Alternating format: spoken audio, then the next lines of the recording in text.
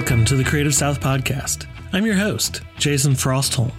Today I talk with Radim Malinic. Radim is a creative director, designer, and author of Book of Ideas.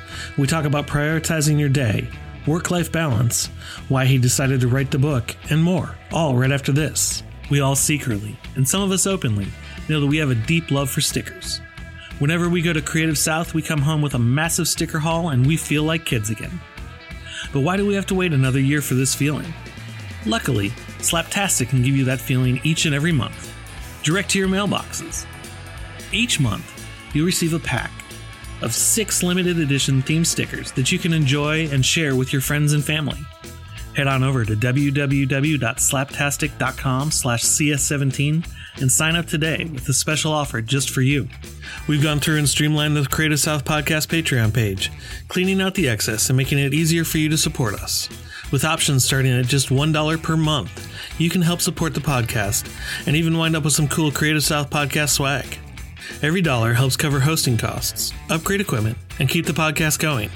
When you become a Creative South patron, you'll get access to exciting Creative South news before anyone else, Creative South Podcast stickers and t-shirts. So, please help support the podcast and become a patron over at patreon.com/Creative South.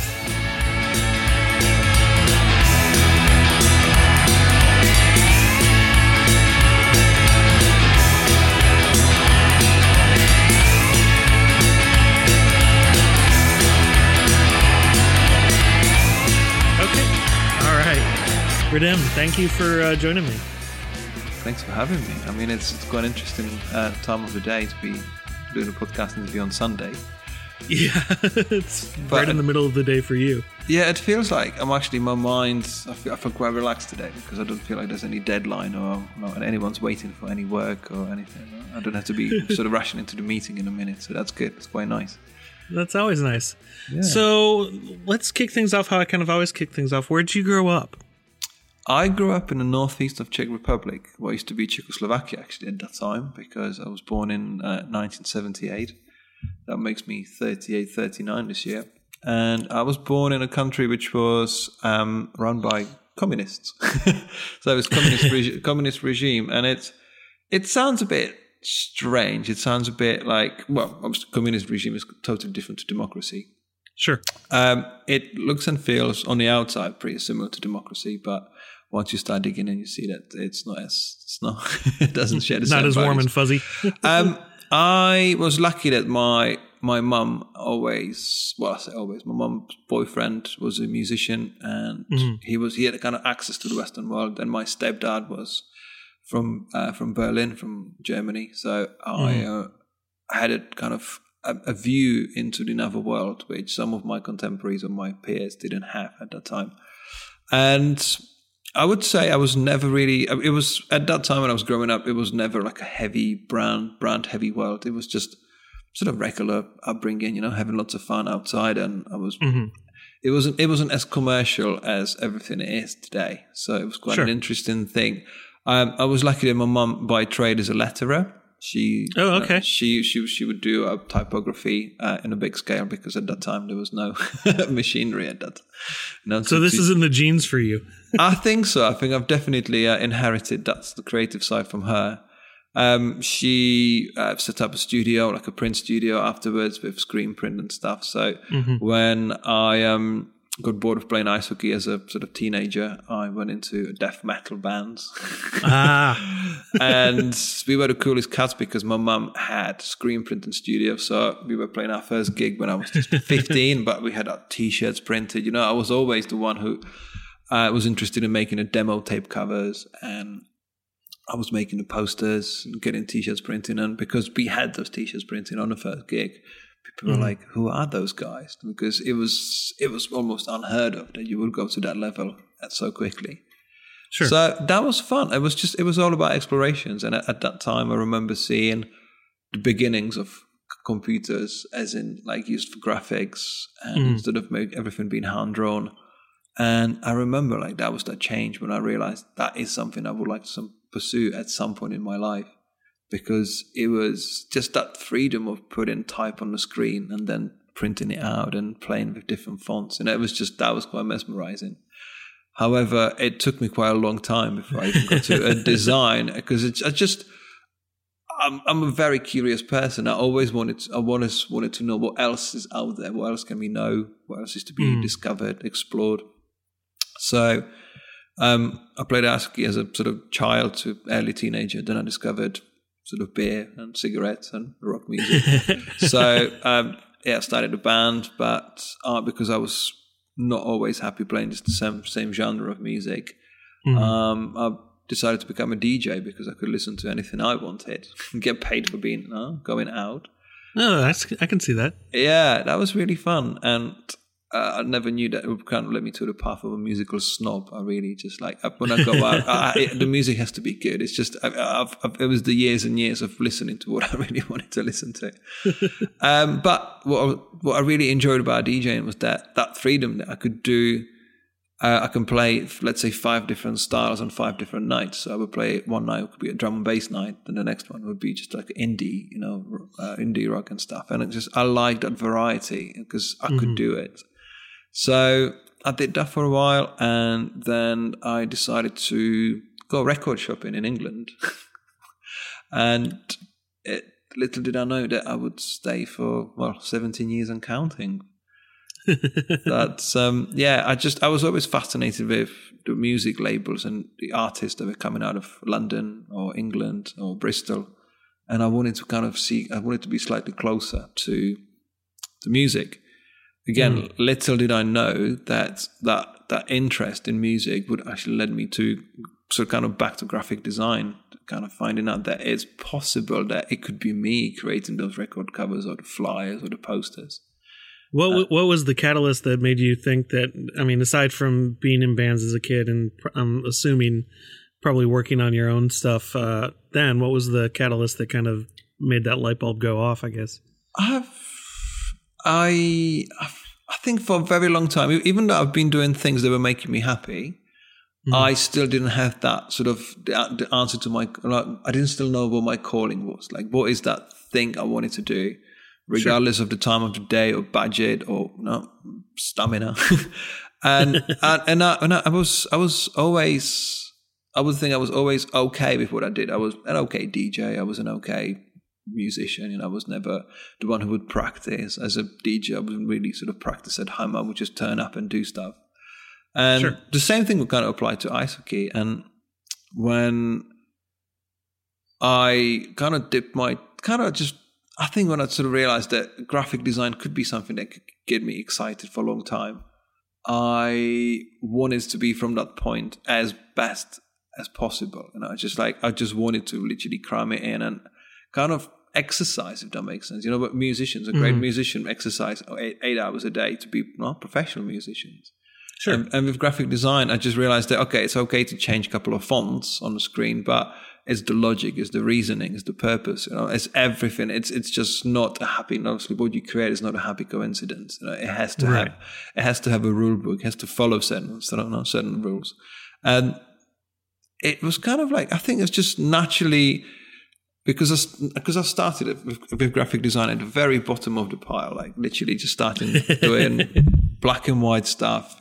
Doing posters like.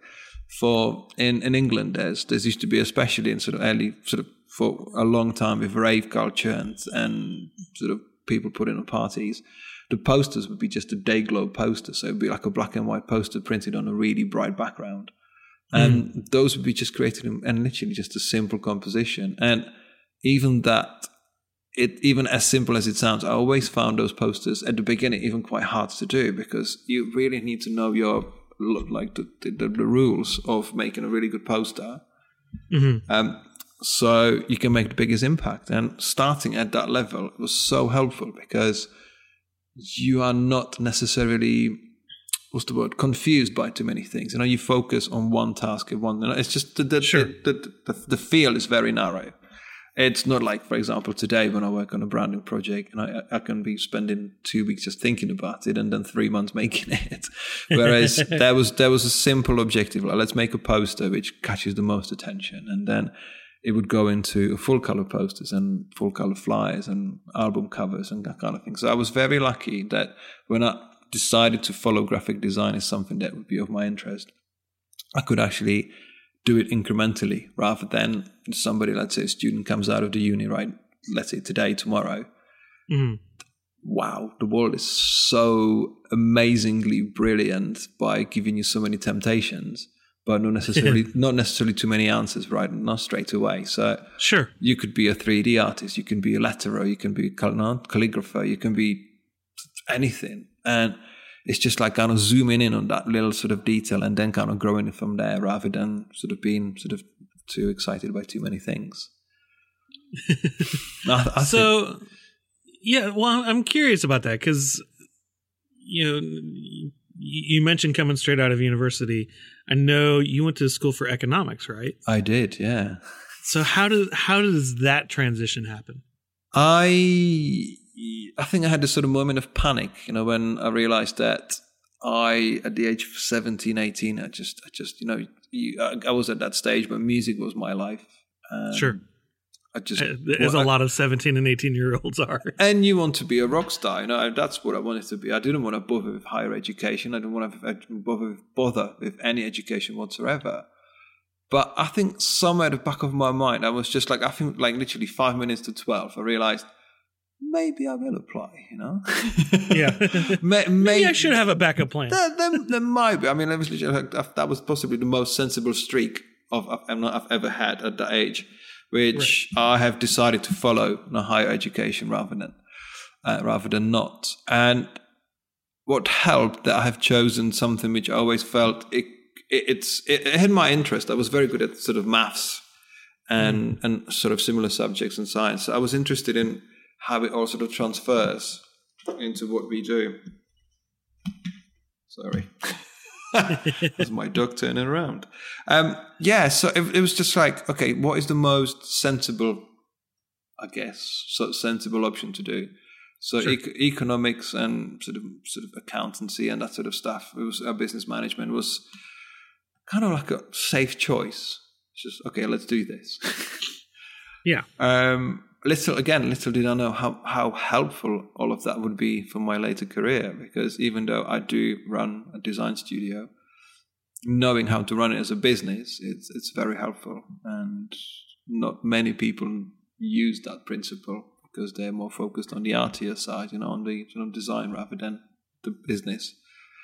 Well, what are the challenges that come with running it as a business that the background in economics has helped with? It helps to see any new, for example, like starting up a new brand with a client or starting up a new product. It's good to have that sort of almost 360 vision rather than, let's say, 180 or 90 degree vision, because I don't necessarily focus just on the packaging itself. I focus more on the market projection, on the brand positioning. I really try to see everything from a business perspective. Design is the enabler of, like, design is the expression of what my clients try to do. But sure. having the understanding of how business works, it's imperative. I mean, lots of people I've worked with, like designers, they don't even know how to write an invoice. I have every part of, like, every aspect of my business that I do. I want to make sure that it's beautifully designed, it's nicely experienced, and sure. I have even one business based on just the look of my invoice. When I've sent an estimate to a client, they're like, we like the look of this, because it's design is what I do. It's like, imagine being a taxi driver or cab driver and having a really crappy car. You wouldn't really want to go in that taxi again. But if your Uber driver's got a nice car and it smells good, you just go like, well, pick me up again. It's that kind of, it's all about a customer experience. We live in the generation of customer experience, and it's like, how do you make people feel, and what do you know? And it's, again, like with Uber drivers, I've 75% of the rides I've ever had, they took me in the wrong direction because they don't know the area. And I'm thinking, what is the point of this? Whereas if you got a proper London taxi driver and he says, okay, this is the shortcut, I'll get you there in 5 minutes quicker, it makes you remember the experience. And I think that's kind of almost like a primary philosophy of my business. Like, how do you make the process enjoyable, not efficient?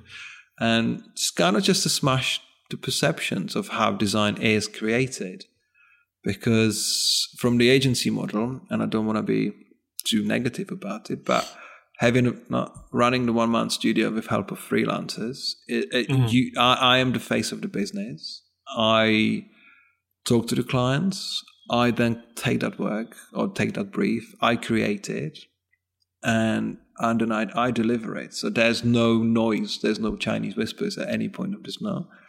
And because the operation is quite sort of small and I would say fairly efficient, I need to know more than just about, CMYK splits or Pantone colors. I need to know a lot more, and that is including the business side, which really helps. Mm-hmm. So yeah, it's. I mean, everything that I've done, including the ice hockey to music to DJing, everything helps. Because you always find some talking or some sort of common point with a client or with another designer. Just like, what is it? So sure, yeah. Well, I think it's that life experience that comes with living, for blanking on another phrase, that helps you grow as a person. How are you managing your time with doing everything as a one-man shop? Well, yeah. Or are you? My first natural answer would be not very well, but I try to be, again, as efficient as possible, but it's never possible because you can plan as well as you want. I've got a list of what I need to be doing tomorrow, and I know that there's 25% chance it will happen exactly in that order. Mm-hmm. Because me being in charge of what I do, I sometimes have to make decisions based on what that day brings. So sure. I can't necessarily I can't switch off my Wi-Fi for half a day because I might be expecting some changes before a print job, or I might be negotiating new contract or something. So there's always I say unwelcome distraction, but there's always something that will try to derail my day. Mm-hmm. And now we've had a baby and I live with my partner. We've lived together for quite a while. I can't really do what I used to do when I would spend the admin day would be, let's say, between the hours of 10 in the morning and 8 in the evening. And then I would start working from 9 till 4 a.m. That would be the creative side of my day. But you can't really do that when you live with other people, because they necessarily are not friends. Oh, sorry, they're not very keen on you being a ghost in the house, which sort of stays up till 4 a.m. and just go like, what are you doing? So I'll try to get up early and again try to be as efficient about my day as possible, because it's possible to do a myriad of projects all at the same time successfully. But you have to kind of know how to prioritize and plan ahead. I think that's quite important. Mm-hmm. So, well, I noticed there was a section in the book about kind of planning your day and making it so you weren't burning the midnight oil and, staying up till 4 a.m. So that's why I was curious about that is, because I know I'm guilty of being horrible at time management. And procrastinating and all that. So I'm always curious how other people are handling it. So, yeah, I don't think there's anyone who's got it really well, sort of thought out and nailed to the T. Because with the creative profession, you can never. Things are never really finished, are they? I mean, design. No. Somebody said design isn't finished until somebody uses it, but we can always finish something. You can always try to do something. It's the same with music. You can always add extra layers to your track, or you can change a key, or you can do all sorts of things to it. So I think I try to set the limitations to a project. So I literally set the task, so I know what it needs to create, what it needs to be, and kind of work from that backwards. So I know that there's a certain finish, there's a certain finishing line to the project. So I don't spend extra 5 or 6 hours working on something which potentially is already working in the morning. Sure. But yeah, managing time there's never enough time. There's never enough hours. And that's pretty much, that's the reason why we're speaking together on Sunday, because it's, okay, I can sneak in some extra time, but tomorrow it'll be a battlefield again. We just people vying for the attention and things trying to get things done all the time. Sure. So when you're, planning things out, I know one of the things you talk about is also finding time for personal projects. How are you finding that time? Or are you fitting that in like today on Sundays where? Yeah, I try. It's this. I was thinking about it the other day. Like people talk about life, sort of work-life balance, and that is never. You either win at life or you win at work. You can never have 50-50. Sure. Because it's just impossible. So that's kind of the same thing about projects, personal projects, and client projects. And I would be always very good at prioritizing clients. But when I get it very deep into a personal project, like for example, when I wrote the Book of Ideas, I've gone from the best designer, like the most efficient designer ever, to client designer, to the worst one, because I was putting other people's work on the back burner and doing my own stuff as a priority. And it's every part, like literally, like when you live and breathe a particular idea, then that's the best time to create it because you really put your full focus on it.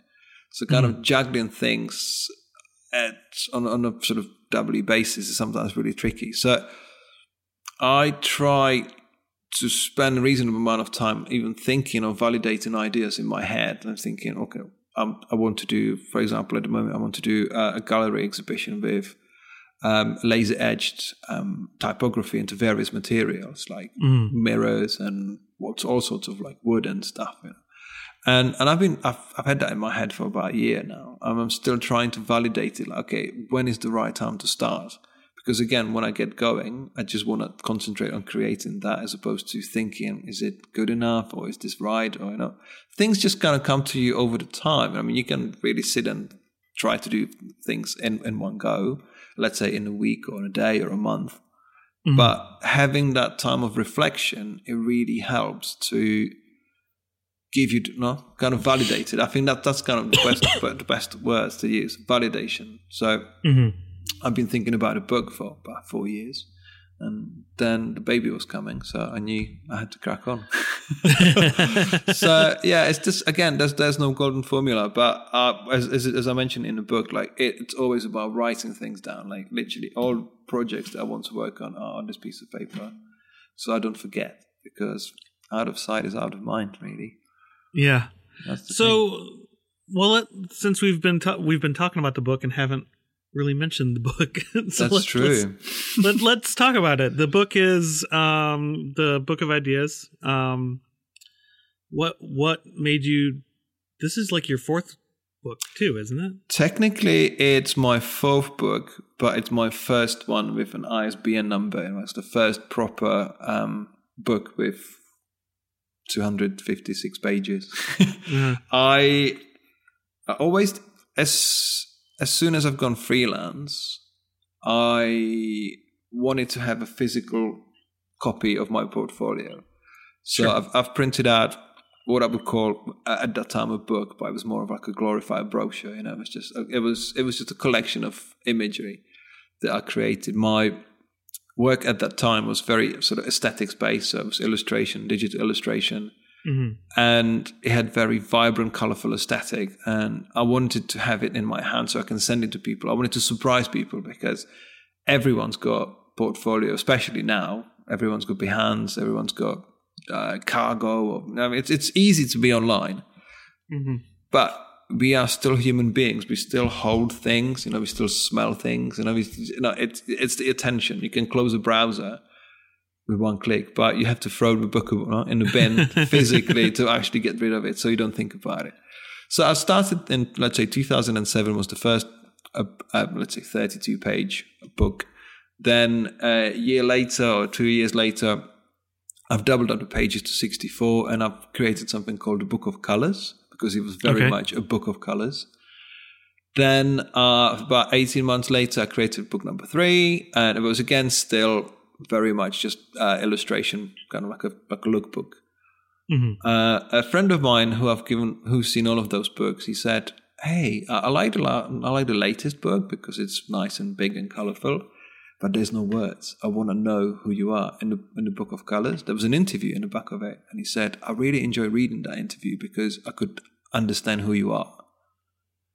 As someone who then I started speaking at design conferences, I have found myself explaining some sort of philosophies and working practices, how I would go about them, only to be then getting more questions afterwards after the session. People wanted to know more about such stuff, and I began to feel I was getting the beginnings of a collection of thoughts or philosophies or something, of ideas, right, to kind of put them as a body of work. So I was making notes for, let's say, 4 years of kind of being observant and, again, trying to see the world with a very sort of curious, observant mind and sort of inquisitive mind, just like how I can do the same task but better every time, or how I can sort of get from A to B quicker or with more ease. Or, you know, when I started in graphic design, I was absolutely enchanted by the prospect of what could be possible,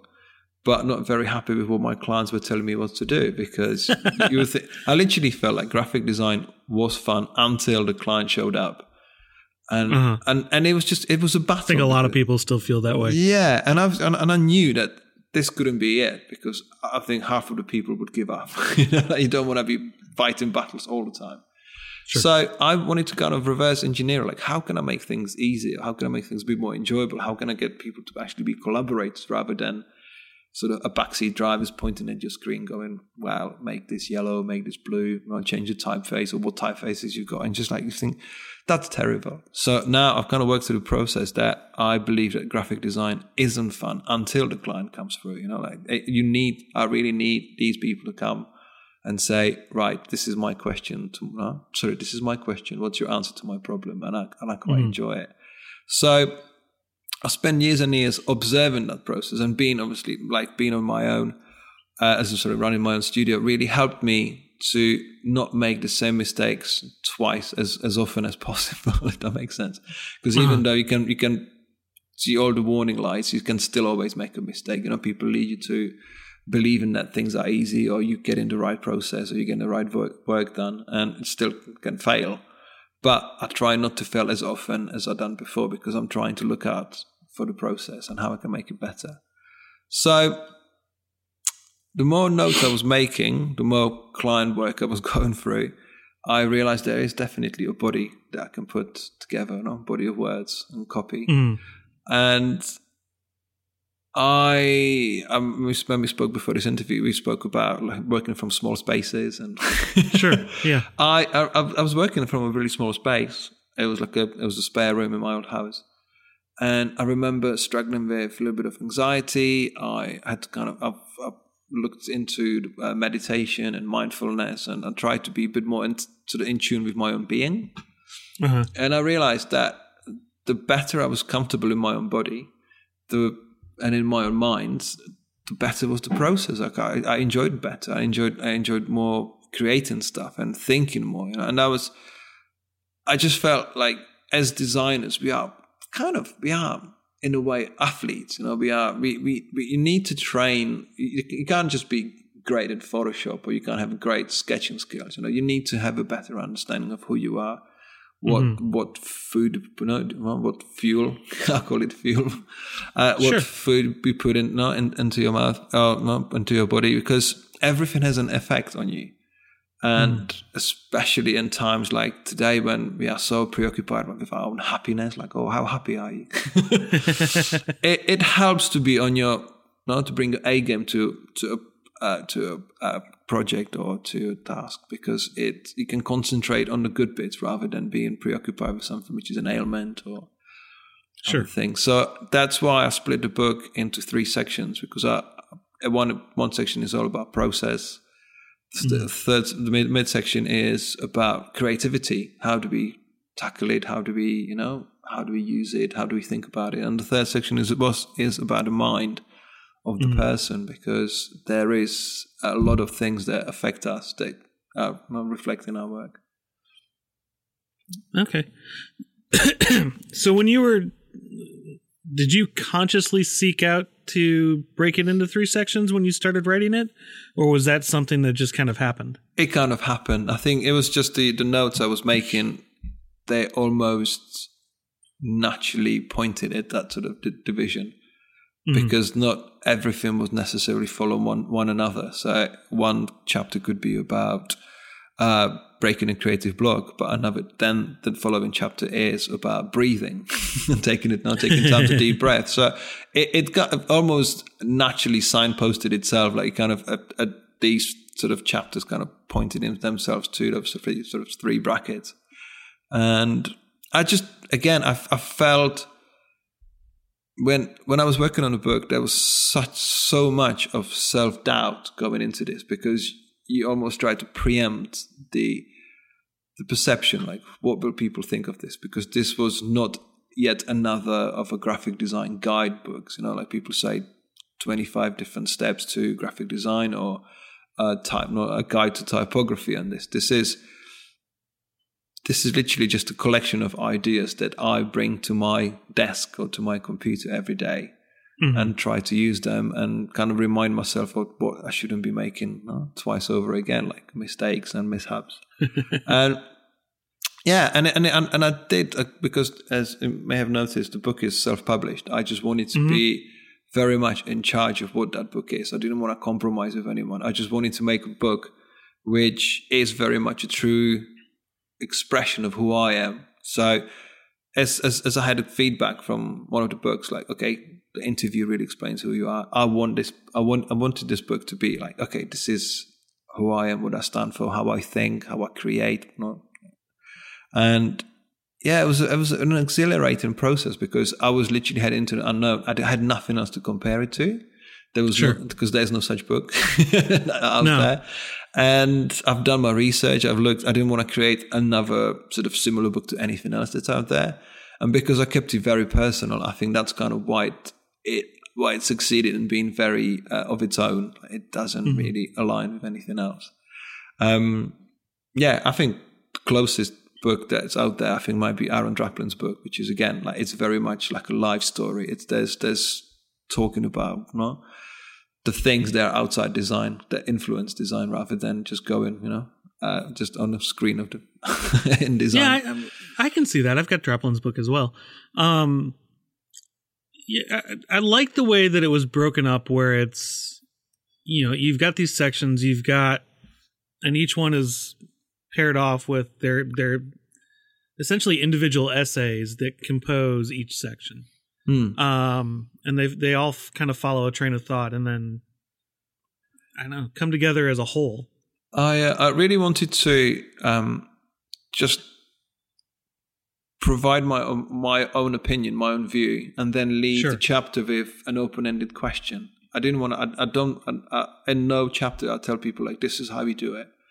It always makes you feel like, okay, this is how I do it. What do you think? Like, don't you think it's useful or possible? Or, it's just, I just really wanted to keep it open, because when you get solutions provided on a plate, you don't question the process. You don't question how you get there. If somebody, for example, like you're on the train from A to B, you don't necessarily pay attention to the countryside, or you don't pay attention what's out the window. The autopilot switches on. Whereas if you had to make your own way from A to B through your own means, let's say driving and stuff, you pay attention to how you get there. And that's kind of like with some of the solutions. Some people believe that just the shortcut to brilliance is by reading a manual, but clearly it's doings. Obviously, you need to do and make stuff to be to become someone, because you can't just you can just read. Like, it's just the same as like driving a car. Oh, you guys drive like automatic cars, don't you, in America? But mostly, yes. But it's like learning to use a gear shift. Like, you can read the book about science and how cars work, but you have to get in a car to actually learn how to really get your own groove and to find out how to do it. And that's how I believe with with what the book is. It's just it gives you an idea, but you still have to go and find your own solution, because I don't want to provide it to you, because I don't want to lead you somewhere where you don't want to be. Well, I think that makes sense. I mean, design is about problem solving to begin with. So if you're giving everybody the answers, they're not having to solve a problem. I arrived at that book. There's hundreds of examples of my work in the book. Every one of them, I believe, is is bulletproof. Like everyone, there's an idea, there's a research, there's a process, there's a delivery, and that's the kind of thing about my work and my life. It's just if you don't work hard for what you achieve, it's almost like it feels like a fluke. You know, it's too easy. Mm-hmm. And even, for example, if a project is kind of falling into place nicely, I still try to make it a little bit more difficult for myself, so I can find what else is possible to achieve, with the time and the resources. Because I believe in creating work which is created perfectly first time around. Of course, we get chances to fix it next time around. But sure. It's just, why would you create something superficial? Oh, sorry, what's the word? Why would you create something of lower quality? Rather not when you can create anything which is perfect almost the first time around. So I just believe in, like, every single opportunity that comes into our life should be really sort of cherished and explored, and kind of like doing it properly. And gotcha. In the book, I liken it to musicians on a stage. I've been to see a band called Friendly Fires 7 times or 8 times in 1 year, because they just played perfectly. Like, they played like it was the last concert ever. Mm-hmm. And it was infectious. That energy was so mesmerizing. It was so great, because these guys really played it properly. And it also may help out from my sort of death metal background. I like seeing people who really give it. And I believe that even though designers are not rock stars, I believe we can really act like rock stars. We can really give our all at every time, because people buy into what we do, not because we can click some buttons in Photoshop, but people buy into us for who we are and what we know, and where we can sort of get people with our sort of skills and knowledge. And it's kind of it's the excitement, is the energy that we carry, that I think makes us who we are, and can make your business successful. Mm-hmm. Well, throughout this, we've kind of been talking about process and how that works. What is your process? Right, yeah. It just depends on what I'm working on. So I work across art direction, branding, packaging, illustration, all the way up to the sort of web and digital tools. And sure, almost these days, no 2 projects are the same. I mean, they might overlap in some way, but I purposely keep the flow of new commissions open. I don't particularly go and search for work. Everything comes to me. And one day I could be like, for example, recently I've been rebranding a dating agency, like a matchmaker agency. I've been working with meditation studios. I've redesigned the James Bond online website for their merchandise. What is it? I've done an album campaign for it. So everything is very, very different. And I try to, on this basis, it's very difficult to kind of fall into one groove and repeat yourself, because it never, like, no 2 commissions can ever produce the same results, because they are really tailor-fit to the client brief and to clients' master and clients themselves.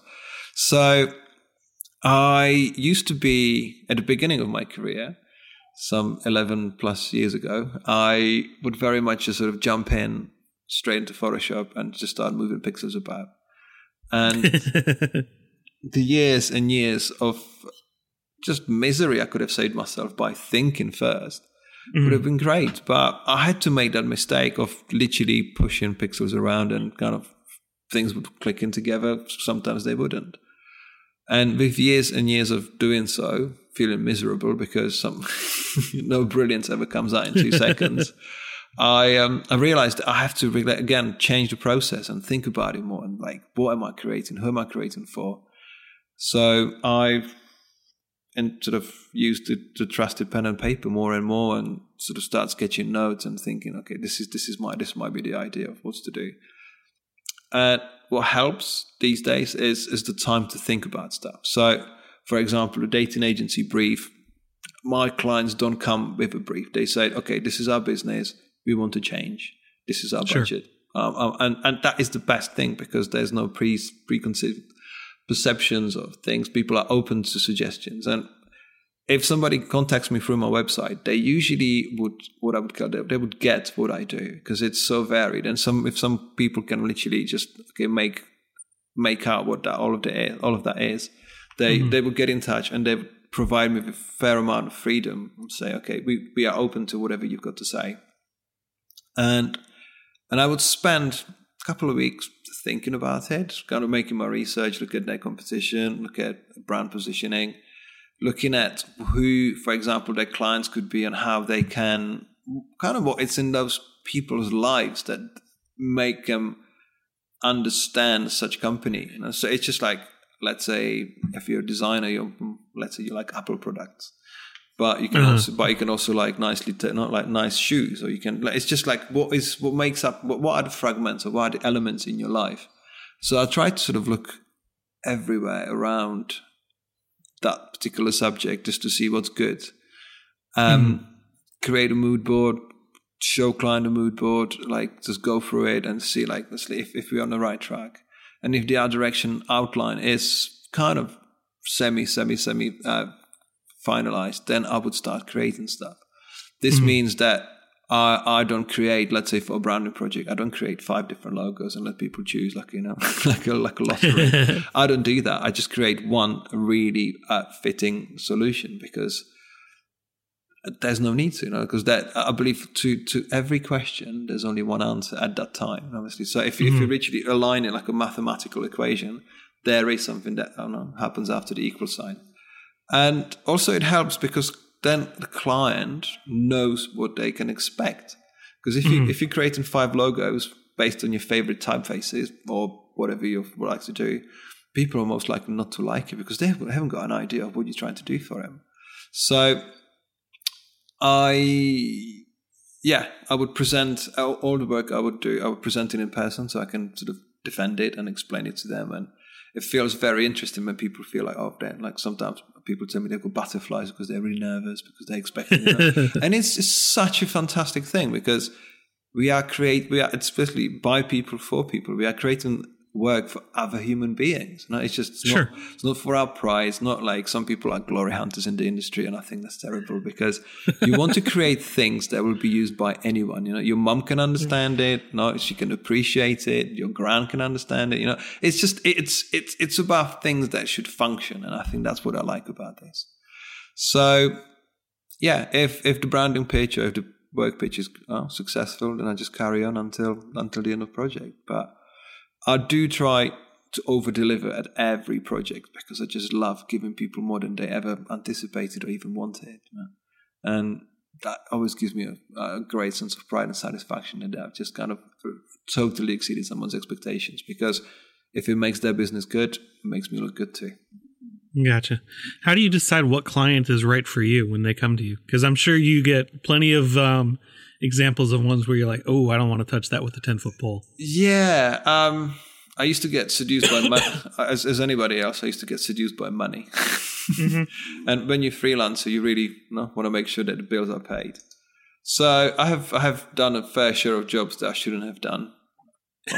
Well, of course. I think we all have. Yeah, my mortgage got paid, but I'm learning, and it's usually on a personal level. I like a conversation. I like a good conversation. As soon as an email comes through saying, hey, this is what we want to do, are you interested?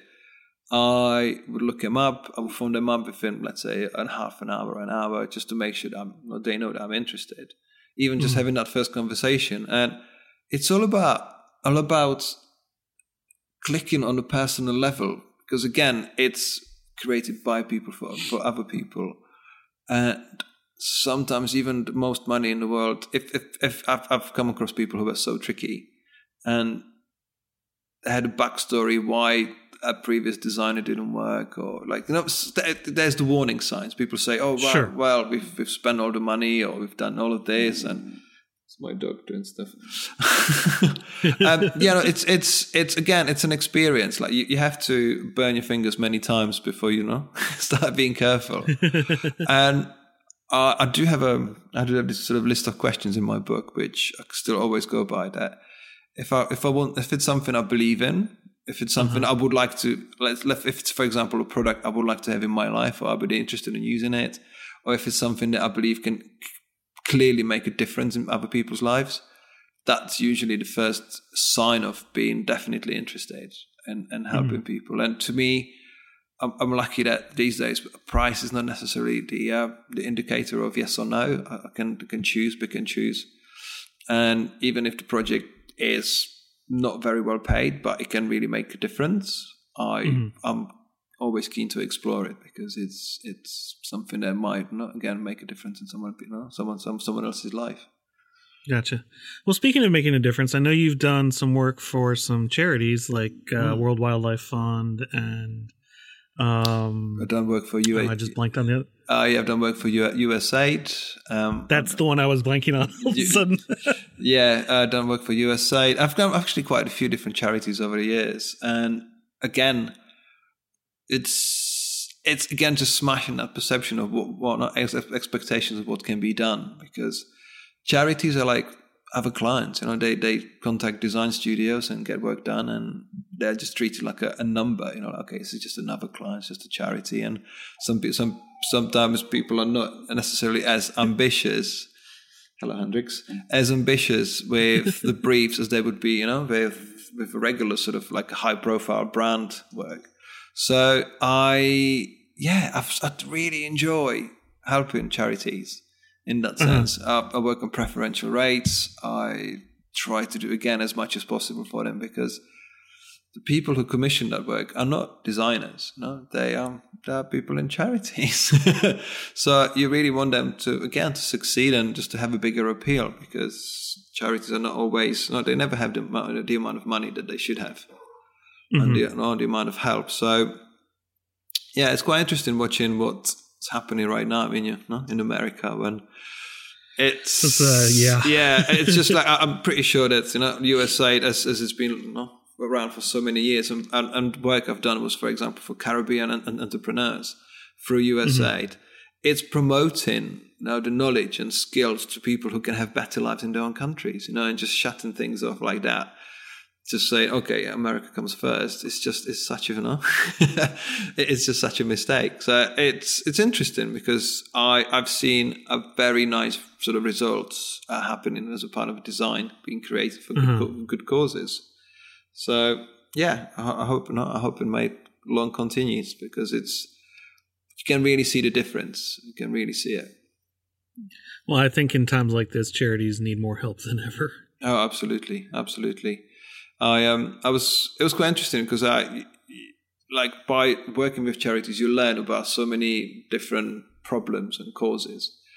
And I remember Obama was in Kenya promoting the exact cause, the plan for the entrepreneurship. And I was just like, oh yeah, I'm part of this. It made me really happy. It's like, oh, I've done something for another part of the world, which is exactly involved with the same people. So it brings you to other places where with a regular commercial design you would not really get to. So yeah, it produces very, very unusual results. I had Prince Charles once wearing a little pin I've created, and he did a message, like a video message, and he was wearing the pin that I designed. I was just like, yes, this is this is impossible. Like how would you get your work being sort of won by royalty? And it just happened through charity work. So it was kind of like a double win. It was great. Yeah. So I got a question. Since you've done stuff, you're doing stuff kind of all over the world. How, and we talked about time a bit, but how are you managing that with multiple time zones, multiple things? When are you sleeping? Yeah, especially with the baby now. Yeah. When do we sleep? That's a whole nother discussion. That's a whole nother discussion. Yeah, the sleep deprivation has to become your friend. Planning, thinking. Things can't be gung ho anymore. Like you have to know what's happening tomorrow and when is it happening. In the past, when I used to be a commercial illustrator, I do remember having conversations at any time of the day with various people around the world, and I had to phase out that type of work, because at the moment I cannot jump on anything at any time.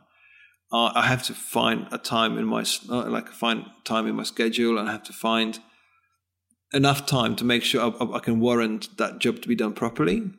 Sure. But yeah, I think it's once you start planning and thinking about the day ahead, nothing's pretty impossible. I mean, I feel it can be done, and I don't know. I never really thought about it anymore like that. It can be done. It can be done. And yeah, I guess even though I still can work on, let's say, 12, 15 projects at the same time, it's kind of having, like, I really appreciate the privilege of being able to pick what I want to work on tomorrow or day after, because it's kind of, I believe in working on something when you're really inspired or when you've got the answers, then you can just prioritize that, because it tends to take half as much time, because you know what you're trying to achieve. Well, I think I'm thinking out loud here, because most designers I know, planning is not their strong suit, and I'm wondering if that background in economics is what led you to being better at planning than a lot of us? Yeah. Or at least thinking about planning in different ways than the rest of us? Well, to be honest, I think I would kind of sort of, I'll have to say, I would definitely give that planning side success to my girlfriend, my wife. She was just like, "What are you doing tomorrow?" I'm like, "Stuff." She's like, write it down. She works in comms and PR and marketing, so she's got totally different skill set, and she was the one who kind of pushed me to write better lists and think of things about differently, because she would see me absolutely broken at the end of the week, or if not even halfway through the week, totally broken, because I would try to juggle so much. And she's like, "No, this is impossible." So I mean, there is, of course, like the outside influence from economics and sort of that sort of more pragmatic part of my brain. I think that's where it kind of way it goes to, where I can sort of say, okay, this is potentially the part that may got me there. But I'm still, things can be chaotic, especially if something just breaks the schedule by a little bit, and it's like a house of cards. It's just like you can plan so well ahead, especially, for example, let's say I've got a Friday deadline and I feel on Monday I've got so much time, and then it comes Thursday evening, it's just like I still haven't even started. And I'm meant to be delivering stuff tomorrow. It can still be challenging, because I used to liken it to driving buses or trains. You've got a timetable, exactly. You go from A to B, at 10 o'clock, by 11 o'clock, 12 o'clock. Whereas with design, you can be here for 2 days and still not be finished, even though you felt it could be done in 3 hours. So sometimes, as you know, it's unpredictable, and that. Even though it can be a challenge, I still find it a very exhilarating part of the job, because things are only done when they're really done. So are you creating multiple lists for different things? It's terrible. Yes, so I've got a list of tasks. Well, I've got a list of jobs, of commissions. Then I'll write a list for every single day, like what order I'm going to be doing things in. Sure. Then I've got a list for a week, and then I have to consolidate the list to another list. So I mean, it gets sometimes quite messy, but it does really help. It really helps to get there, not to what I need to do, and especially not to forget, because things are so busy and so intricate and sort of eclectic. I found that if something isn't written down on a piece of paper, it just doesn't exist anymore. And I need to get better about that myself. Yeah, writing lists is just the simplest and the most functional and efficient thing ever in the world. Yeah, it does work, and especially like a lot of people like using their phones. Like you might have some, Wunderlist or whatever is the app. There's different apps, but it's in your phone. Like once you run out of battery, it's gone. Whereas this piece of paper here, it's here all the time, and I can just tick stuff off, and I get a little bit of hit of dopamine every time I tick stuff off. There's something into it, and I think they'll be on for a long time to stay, because it's just so great. That's a simple way to say it. Cool. Well, we're kind of getting close to our time. So where can people find the book, and then kind of give the wrap up of why they should get the book as well? Yeah, that's a good question, why they should get the book. So the book, aside from to pay for your printing costs. Yeah, well, luckily I've covered that a long time ago, which was really good. It really helped to be sort of practicing for years before I fully sort of pushed out this book. Sure. Because you learn again incrementally. Like I've still made tons of mistakes on this book in terms of distribution and PR and launching it, and there's every day is not another mistake. There's an opportunity for another mistake, but it's good because I'm already planning Book of Ideas Volume 2 for 2018. Oh wow! And hopefully I won't be making same mistakes again. The book can be found because it's a self-published effort. As I said, I haven't really fully, even the book's been out for 11 months. I haven't fully finished distribution deal. So I do all the shipping through my fulfillment company, and the best way to get a book is through my own website or through amazon.co.uk. I know people are reselling the book on the amazon.com website, but it's easier to buy it cheaper from my own site. And that's brandnew.co.uk. And what else was there? Yeah, so the reason why people should get a book? Because I believe it's one of a kind. It's an honest story. It's a journal. So as we mentioned earlier, like it's not a guide to a non-existing career or not having ideas. I mean, the idea is being in a book of something that should enrich your life or your working practice, but it's not going to tell you which typeface you need to pair up with which color. It's not. I'm not going to be a spoon feeding. No, I don't spoon feed anyone. And I think there's something about it that through the feedback I've had, and I've sold literally thousands of copies. The feedback is that it made people think. It made them think differently. It made them do stuff differently. It's made them be more inquisitive, because it's so easy to be working every day not on the same workstation in a corner of your studio from 9 till 5 and go home and just not think about it. It's just like, how can you make a better connection with people? And I think there is quite a few chapters in the book and quite a few points in the book, like how you can be that better version of yourself. How can you sort of deliver better and kind of have a more fulfilling life? Because doing that one thing over and over again and expecting different results, as Einstein said, it's the definition of madness. We use the same tools all the time in the same way and expect everything to look different. And I don't think we do that enough. I think we should really be trying to challenge ourselves every day. And in my talks, I've got a picture of Usain Bolt, and I say that unlike sports people, we don't have to wait for the race of our life. Like every 4 years. We can literally wake up every morning, go to work and produce, that award-winning work, not just kind of smash people's expectations, just kind of do things that really will mean something rather than spend life of indifference. So I think that's what the book talks about. That's what I try to get across. Because there was nobody in my life who would be telling me like, oh, you have to be the best designer, best creative director you can ever be. It was me and my willingness and that sort of hunger to actually achieve such things.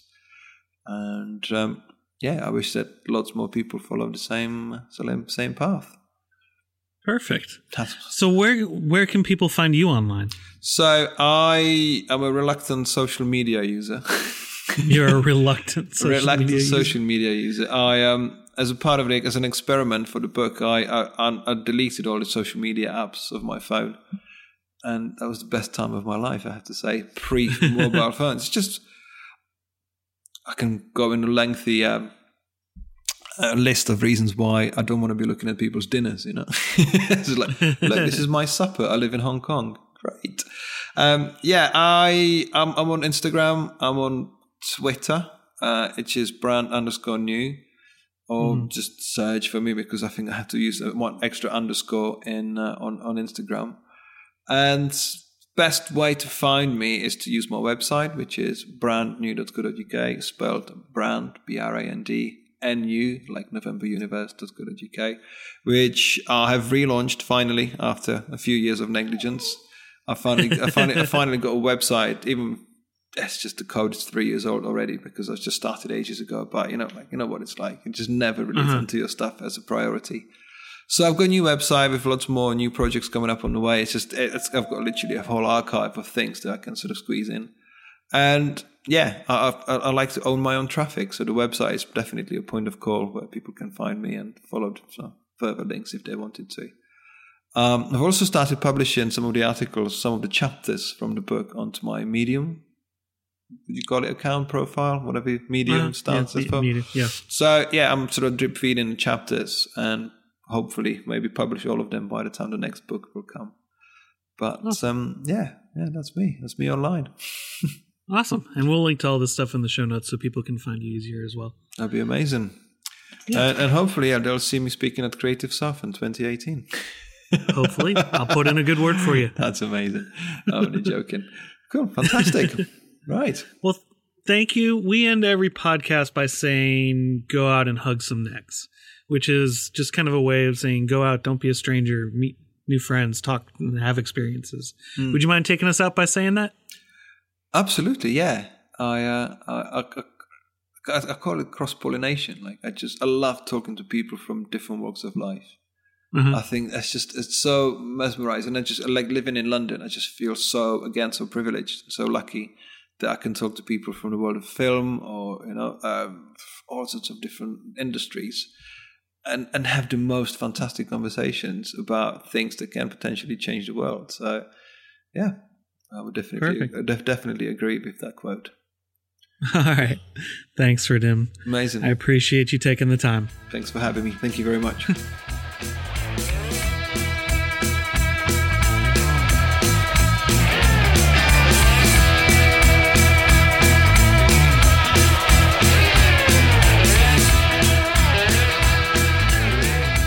You can find out more about Radim on Twitter at @brand_NU. And be sure to check out the links in the show notes for more ways to keep up with them. You can keep up with the podcast on Twitter and Facebook at CreativeSOPod, and follow Creative South on Facebook, Twitter, and Instagram at CreativeSouthGA, or over at CreativeSouth.com. And I'm at Jay Frostholm on Dribbble, Twitter, and Instagram. For a limited time, new Skillshare customers can get their first 3 months for just 99 cents to get unlimited access to thousands of classes when you sign up at Skillshare.com using promo code CreativeSouth. What are you waiting for? Start learning today. And remember, if you like the show, help support us over at patreon.com/CreativeSouth. And if you like the Creative South podcast, head over to iTunes, Stitcher, or Google Play Music. Rate us and leave a review. This helps more people find the podcast and allows us to keep getting awesome guests. Now go out and hug some necks.